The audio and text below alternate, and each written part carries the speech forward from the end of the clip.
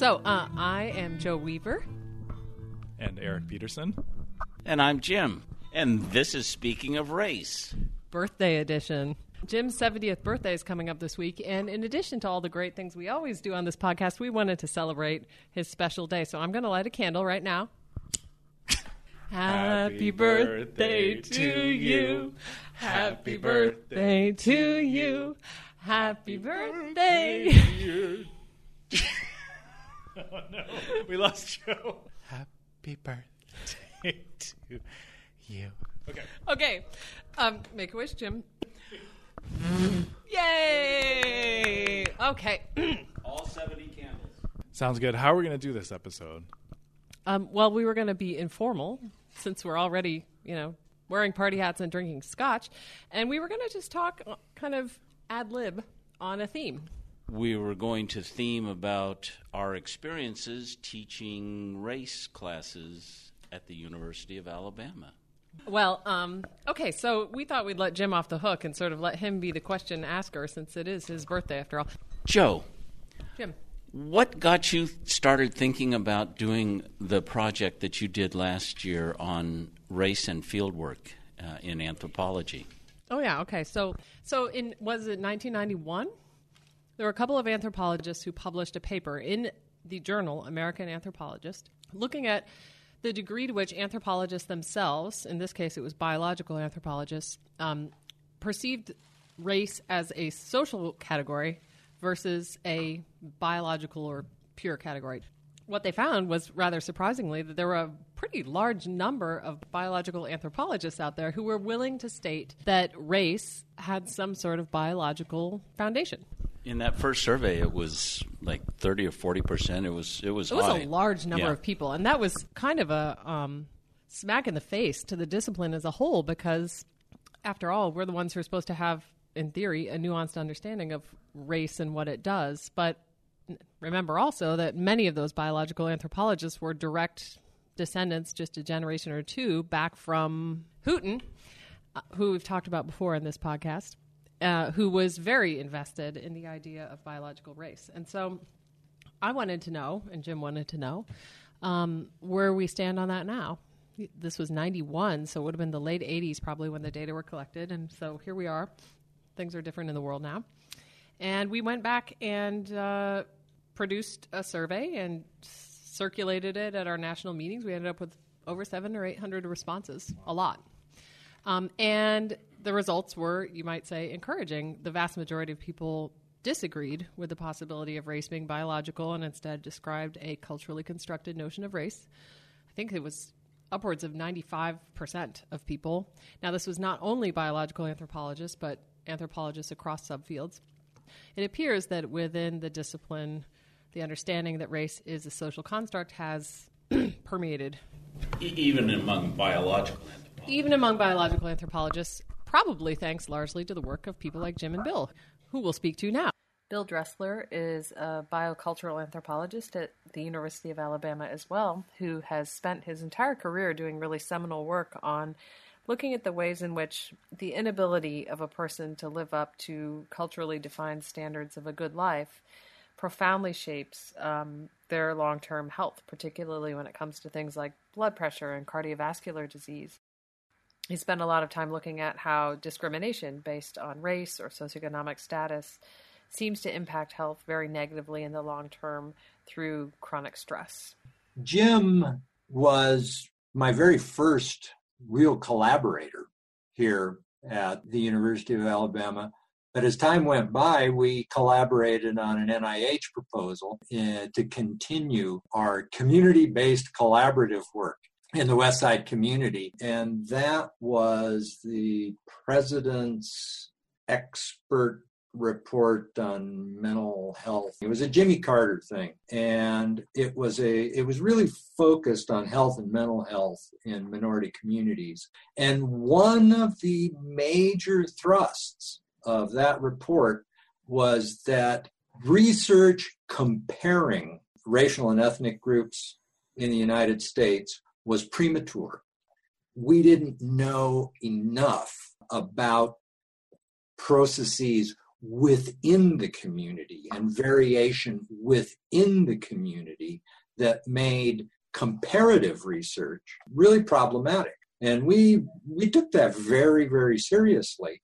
And our interest was not in any way, shape, or form comparing Black folks and white folks. We were interested in variation within the African American community. What distinguished risk groups with respect to hypertension, but also with respect to lipids and other kind of stuff too.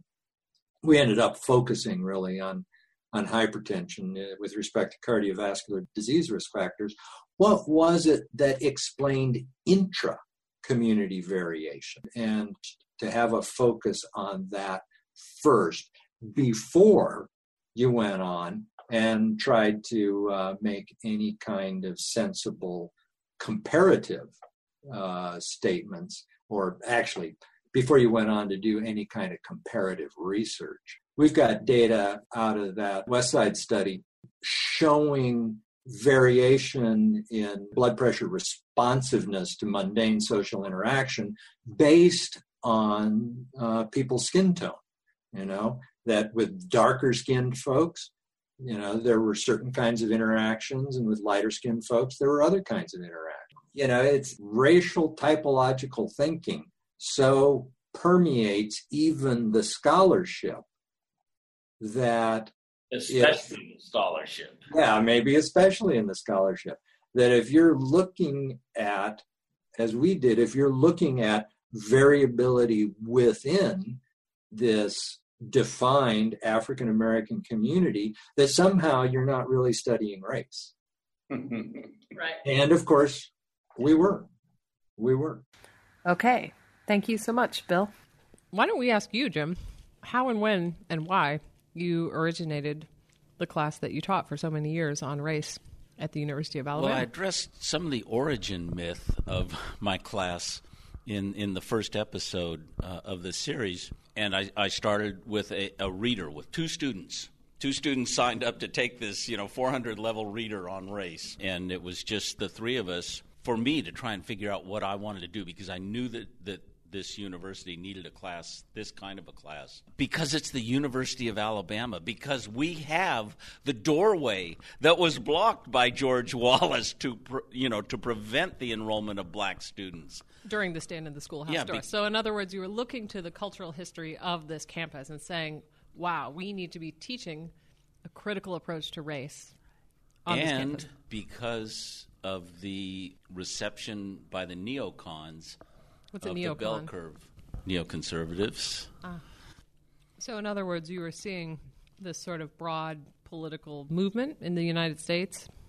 It was very upsetting how well received the bell curve was in some circles. The book, The in Bell spite Curve. of the fact, yes, in spite of the fact that it was obviously scientifically incredibly flawed. Why don't we talk about it a little bit now? What was the bell curve and why was it important? It was written by a sociologist and what's Herrnstein, a psychologist?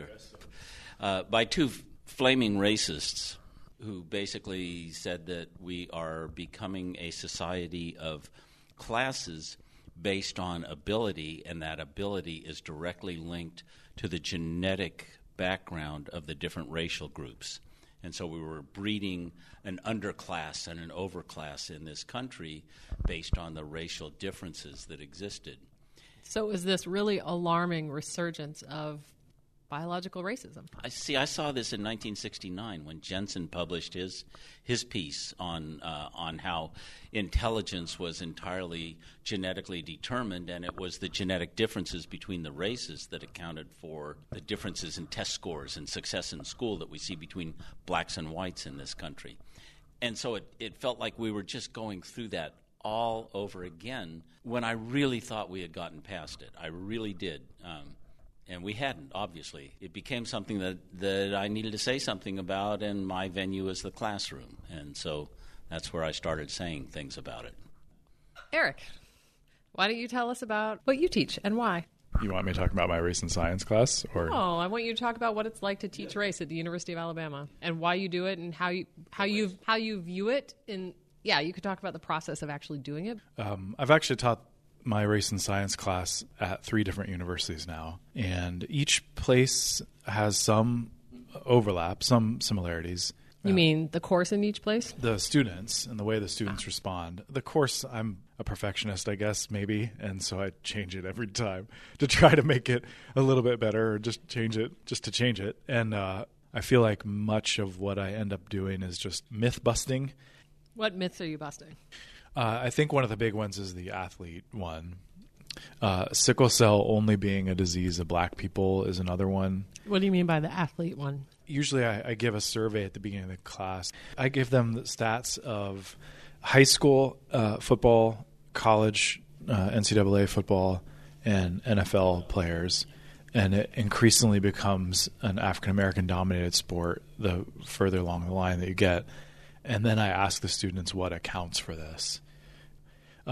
Many times students understand that you're not supposed to say race is a real thing, or that the reason why people are better at whatever, shooting foul shots, is because of their race. But they don't have any other explanation to put in that box. And so either they say nothing or they default to stuff. Anyway, that's usually the same, no matter where I've taught. What's interesting is coming to the University of Alabama, students are often versed in being able to talk about race without talking about themselves and race. So they're okay with talking about race in the abstract, but they very rarely will share personal experiences. And that's different than my experience teaching at northern schools, where students could talk about their own personal experiences, but didn't really have much of a concept abstractly about how different groups deal with race in the United States anyway. That's interesting because I have seen a lot of the personal experience discussions here. The thing is, you have to remember, I was teaching before we started getting kids from all over the country. So it was mostly a southeastern population that I was working with. And they had a little bit of a concept of race, but they had a lot of personal stories. Of course, I start off the class with something like our first episode in here so that they know what my background is with race, and so then they start coming forward with stories, and they're bringing in stories about their roommate and fighting with their husband. I have had one divorce over the 15 years I taught the course because husband and wife could not get their heads together about the race. The woman was in the class, and she just couldn't stand her husband not dealing with race as a cultural construct. Well done. I didn't start teaching about the athletic stuff or questioning about the athletic stuff until I had a student in the spring of 2009. He got everything that I was teaching in that class, but he could not let go of the athletics. That was the one thing. Everything else was fine, but he couldn't let go. And the next, over the summer, I got Darwin's Athletes by Hoberman, and I started doing some research, and I put together a week where we just talked about athletics. They could get the genetic question. They could get the intelligence, they could get all of the other stuff, but they could not separate out, this fellow could not separate out athletics. He couldn't get over that. Meaning he couldn't square social constructions of race with the fact that most of the athletes he was watching were African American. Exactly. And that's why that week is in that course now. It's one of the most popular weeks in the course still. So, Joe, how are you teaching this stuff? So we spend the first third of the course looking at history stuff, although I'm not sure you would call it history. It's fine. It's history. It counts. All right. It counts. We spend the second third looking at human biology and the last third looking at contemporary social issues, or the questions and answers people come into that class with, which are things like, if race isn't real, then why is sickle cell a black disease? Or if race isn't real, then why are the vast majority of football players or basketball players African American? They must have some advantage. And so the last third of the course is set up to provide answers to those questions that students have and that their families have when they go home and they tell them, hey, race is a social construction. People immediately say, well, what about sickle cell? What about basketball? I love teaching it. Out of a 38-year teaching career, it was my favorite course.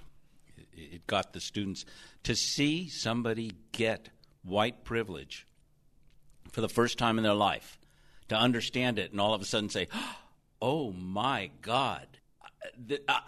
There's nothing I can imagine experiencing in a classroom that comes up to that.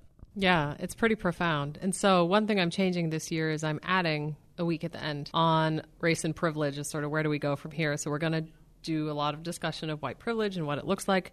And now that the students have been in this course all semester, they have the tools to get that. So I try to do that in my intro to cultural anthropology too, but it's those students haven't spent a whole semester thinking and talking about race historically and biologically as a social construction, and so they're less well primed to sort of on a deep level grasp the idea of privilege. One thing I find a lot whenever I start talking about race at the University of Alabama is that students kind of roll their eyes and say, oh, I have learned about civil rights history so many times. Yeah. That's what I meant when I said the abstract stuff. Yeah, like in this state, apparently, secondary education involves a lot of discussion of the civil rights movement and Alabama's role in it. But what I'm trying to teach and what you guys are trying to teach is something very different than the sort of official history of civil rights in Alabama. And I think it can be really hard to get students to stop the eye rolling and get the foot in the door so that they're like, oh, wait a minute, we're talking about something different now. It's almost as though students have heard about it so many times they're tired of hearing about it. And they're like, oh, we're going to talk about that again. I think they also really dislike that Alabama is the butt of the joke for the rest of the nation so many times. That's fair. And they are tired of hearing that they get to be the bad guy again. Which is fair. So I spend a fair amount of time trying when I talk about race to make the point that we have equally racist policies and practices in New York City as we have here in Alabama, and to sort of debunk. There's more apartheid schools in New York than there are in Alabama. Right. And so perhaps part of it is also giving students a way to understand that Alabama isn't just the bad guy. I'm interested in hearing, do you guys have memorable, either really positive or really negative experiences from teaching this class?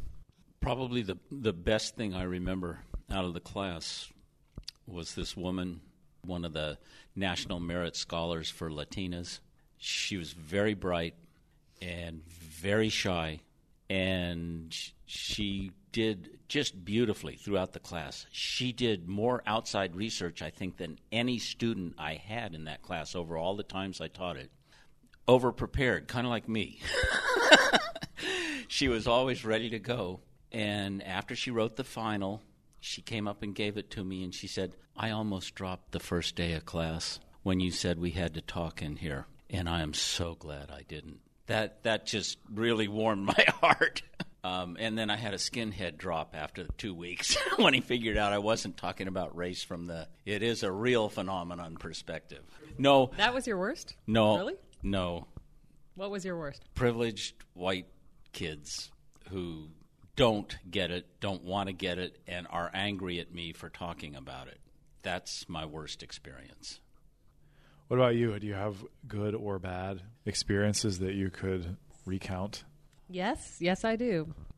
Probably the worst experience that I've had teaching about sort of race and social justice was not actually in the race class. It was in cultural anthropology the first time I taught it. And at the end of the semester, most of my reviews, you know, those reviews you fill out that everyone thinks no one reads, we read them.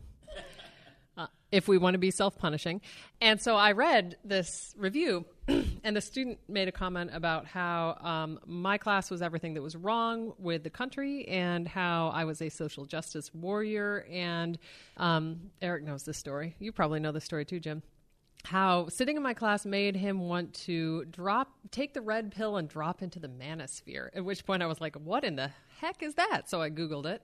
And the manosphere, it turns out, is this loosely collected network of blogs and online resources that are devoted to reinstating a patriarchal, like systematically patriarchal society, frequented by youngish men in their 20s and 30s who are white and unmarried. Unsurprising. Anyway, what that did for me wasn't like, oh, I'm so offended that this guy didn't like my class. It made me realize, it was a big wake-up call. It made me realize that I was not getting through to the very people that it was most important to be getting through to. And so I have been very preoccupied since I got that review with thinking about how to, like I said earlier, sort of get my foot in the door with people who might have already dismissed what I have to say before I start saying it. And so I spend a lot of time in all of my classes explaining why I'm telling them what I'm telling them, making sure that they don't think it's just because I think it's fun or neat or because I'm a communist, but that this is the way that we go about doing social science, is sort of trying to strip the ideology out of what I teach as much as possible, which is one of the most difficult but also most rewarding things I've ever had to do. And one of the reasons, how do you do that? How do I do that? How can you disconnect that? Well, it's one of the reasons I really love teaching here as opposed to institutions I've taught at before, which are much more liberal student body-wise and much more progressive, where you don't have to do any of that priming. How do you do that? So I look to our theoretical for parents and I say, this is how so-and-so did it. This is why this tells us something useful. So a good example is cultural relativism, which is the basic tenet of cultural anthropology, that a culture should be viewed and understood from its own perspectives rather than from an outsider's perspective. And so that could be read by somebody who is just listening to me talk about the idea of cultural relativism as an ideological standpoint, as a statement about equity and equality around the globe. And it is. It serves that purpose. But I describe it to my students as a way of trying to objectively understand, like from a scientific perspective, what people do and why they do it, not as a value judgment about whether or not they're correct.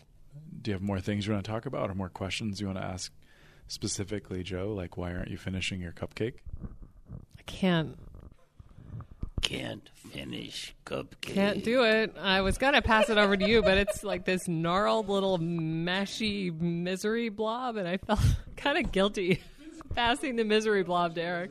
Jim, misery blob?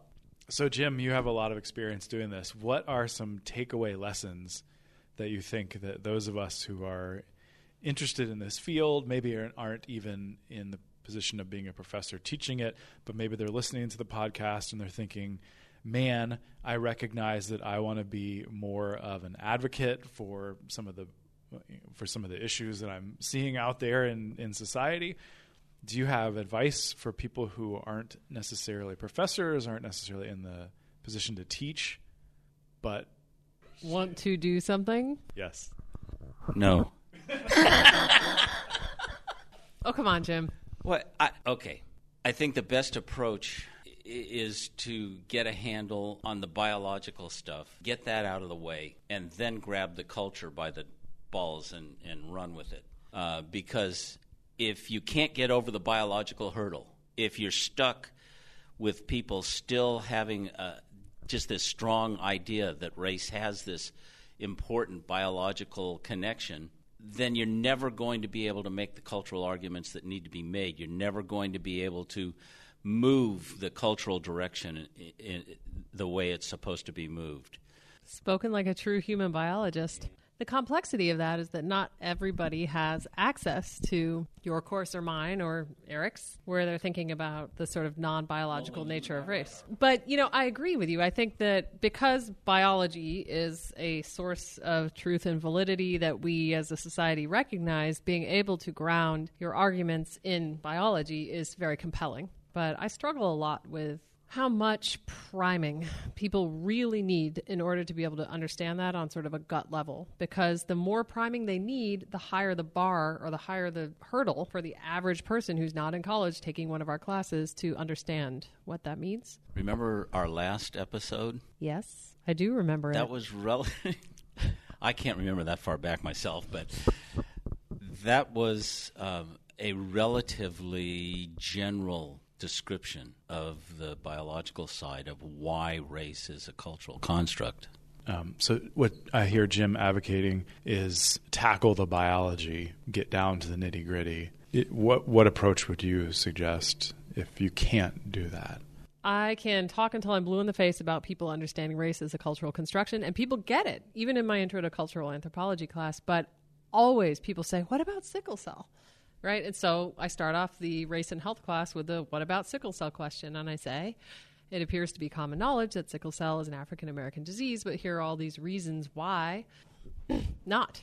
Or it might not have ever been a disease that we perceive as African-American had it not been for certain historical facts and evolutionary facts that led us to this point where it seems like a natural conclusion to say that sickle cell is racially patterned. Do you now want me to explain in detail what I mean by that? Okay. Yes, can you explain in detail what you mean by that? So we know that people have higher incidences of sickle cell in parts of the world where there's more malaria. It just so happens that in Northern Europe, there isn't a lot of malaria, so Northern European populations never developed much prevalence of the sickle cell allele. It just so happens that in Western Africa, Sub-Saharan Africa, there is a lot of malaria, so people who were there for generations and generations developed a higher prevalence of the sickle cell gene. So, of course, we have Western Europeans settling America, bringing slaves from West Africa, and those are two very different populations that had very different exposures to malaria. And in fact, it is true that people of African descent in the U.S., because many of them have relatives from Western Africa, do have a higher incidence of the allele for sickle cell. Had we, as a country, been settled initially by, say, Mediterraneans, Greeks, rather than Northern Europeans, and perhaps had those Mediterraneans, once they settled in the New World, had imported slaves from South Africa rather than West Africa, we would see the opposite, because people in Mediterranean areas tend to have a higher incidence of sickle cell as well. And so, and people in South Africa do not have much sickle cell. So if that were the case, we would see sickle cell as a white disease or as a Mediterranean disease rather than a black disease. But that's something that we don't know and we don't learn much in the U.S. because it's simply not what we see in front of our eyes every day. And because in intro biology classes, we often use sickle cell as the classic Mendelian trait, and you use your Punnett squares and you do that little sickle cell thing. And people at that moment, when they're learning biology in 10th or 11th grade, hear, hey, there's this disease called sickle cell that African Americans have. Right? Totally. And this goes back well into history, but it's also in current high school biology books. And that's all we have time for on today's episode. Happy Thanksgiving. Happy birthday, Jim. I'm Joe Weaver, the cultural anthropologist. I'm Eric Peterson, the historian of science.